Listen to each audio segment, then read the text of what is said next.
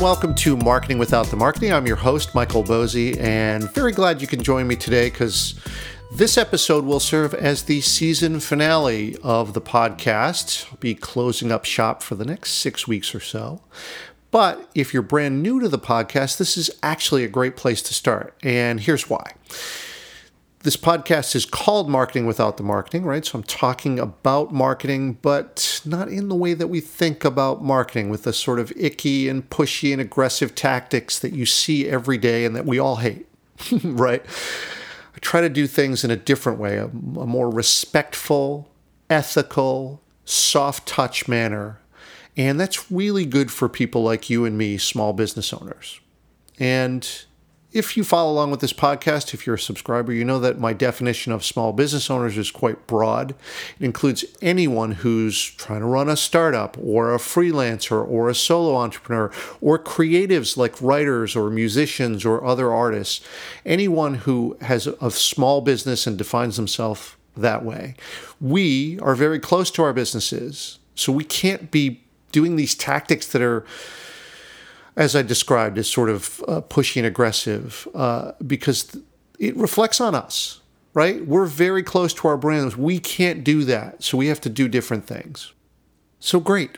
To me, that's an opportunity. We have the chance to get closer to our customers, to know them better, to compete against much larger competitors because of this.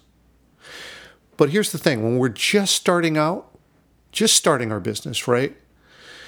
The set of challenges that we have is very different off the blocks, if you will, than any other thing that you'll do in business. And you really have to set yourself up to market yourself and do it in the right way. So to stick with the running metaphor, the starting pistol goes off and you run as fast as you can. But here's the thing. There's not always a clear track. And each track is unique to you. It's your path.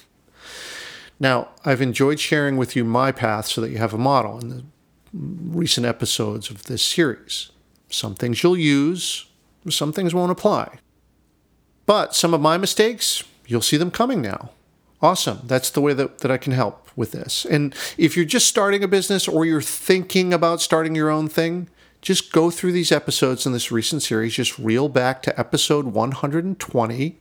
It's called So You Want to Start a Business, and play them in order from there. Or I've already done this for you with a set of video versions of these lessons, plus a bunch of tools and templates and other links in a free online course called How to Start a Business, a Case Example. You can find this on my site at controlmousemedia.com/courses, or I got a link in the show notes for you to make it simple for you.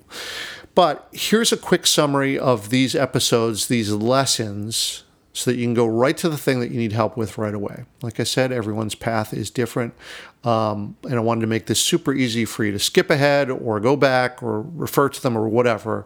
Let's make this simple. All right, so here's the quick summary. After a brief introduction to the series, I went all the way back to day one of my new business and gave a path that I think would work for you as well because, look, you need content. You got to start writing or producing something so you can tell your customers what to do. And I want to see you come up with a plan, not just start posting willy-nilly, right? Work from a plan. It will pay dividends later, which you'll see later in the series. And also, the fact is that you're going to be interacting with your audience. You're going to be learning from them. And writing a blog is a great way to do that. Now, in the next segment, that was called Finding Mentors and Models, where, out of the gate, your job is to learn everything that you can. And for me, learning involved also finding mentors, people who I'd worked with before, or people who were a few years ahead of me in starting their own business. And then, of course, once you've done that down the road, then you get the chance to pay it forward, which is what I'm doing with these lessons here. And look, I always take coffee with someone who wants to learn something from me now about my path. I think it's the right thing to do. Now, the next segment after that is really focused on the first month of your new business, where you're going to be testing your assumptions. And this is where, you have to be prepared to have everything feel difficult, right? We're going to be making tons of mistakes, thousands of mistakes. I did this. It'll feel the same way for you. I feel like if you don't recognize mistakes, you're probably doing something wrong. To me, I leaned into research, where I was doing some direct study through some surveys and interviews with potential customers. Helped a lot. And then I wanted to devote a segment to fear. Because fear is something that gets in our way. It stops us. It's a huge roadblock for small business owners and entrepreneurs and all.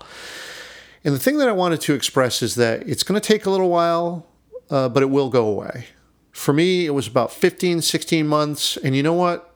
Talking to a lot of other small business owners, that seems to be fairly common. It takes about a year and a half, 18 months or so, for the fear to disappear, where you don't worry anymore, where your next customer or your next client is going to come from. You will get there, but it's going to be scary until then, right? You have to get used to that.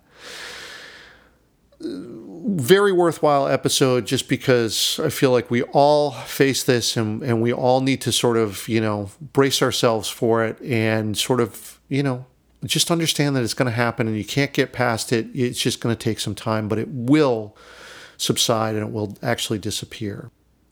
All right, next segment was creating content as a business asset. A set of cornerstone content is absolutely critical, especially if you're working towards something like an online course, for instance, which is the last segment in this series. Your content is not just for audience building, it's also there to serve your business as a business asset. So a good thing for you to review there in what kind of content to create.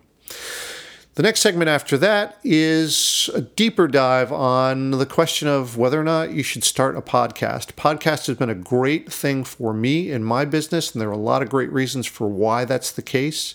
Once I understood my audience, I had sort of shifted my focus from blogging, and I wanted to go over all the different pros and cons for you to decide whether or not it's a good strategy for you.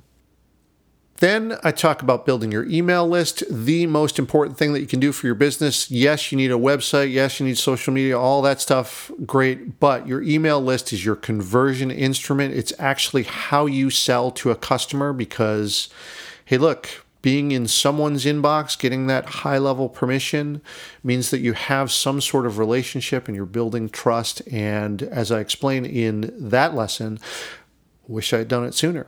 And so my clarion call to you is start now. And in this segment, I give you sort of a starting point for that. The last episode in the series is productizing your knowledge. And, from day one all the way through all the content that you're creating, it can contribute to something else bigger. And this is a really nice feature if you go into your entire content strategy with some planning up front. It can be really, really cool. It can be a great thing to do. I've done it, and I give you a couple of very specific examples from my path, just so that you can try it for yourself. It's not perfect for every business. It's not going to work for every business, but for those, for anyone who's teaching someone something as a part of their business, it could be really great for you. All right, so that'll wrap up this series and the season. And I've given you 2 different ways to get this content for free, both here on the podcast, reel back to episode 120, or go sign up for my free online course for the video versions of this at controlmousemedia.com/courses. Would love to see you in there, and hopefully this helps you. Like I said, this whole thing has been a way for me to pay it forward to you so that you can avoid the mistakes that I made. Lots of people were super nice to me when I was starting, and this is my way to be super nice to you, and I hope that you get something out of it. All right, so now I'm closing up shop for the next 6 weeks, but I'll see you in mid-September or so, and I've got some great stuff planned. I can't wait to share it with you guys, but until then, have a great rest of the summer. Really appreciate you, your attention, your comments, your feedback, your support. It means a lot to me.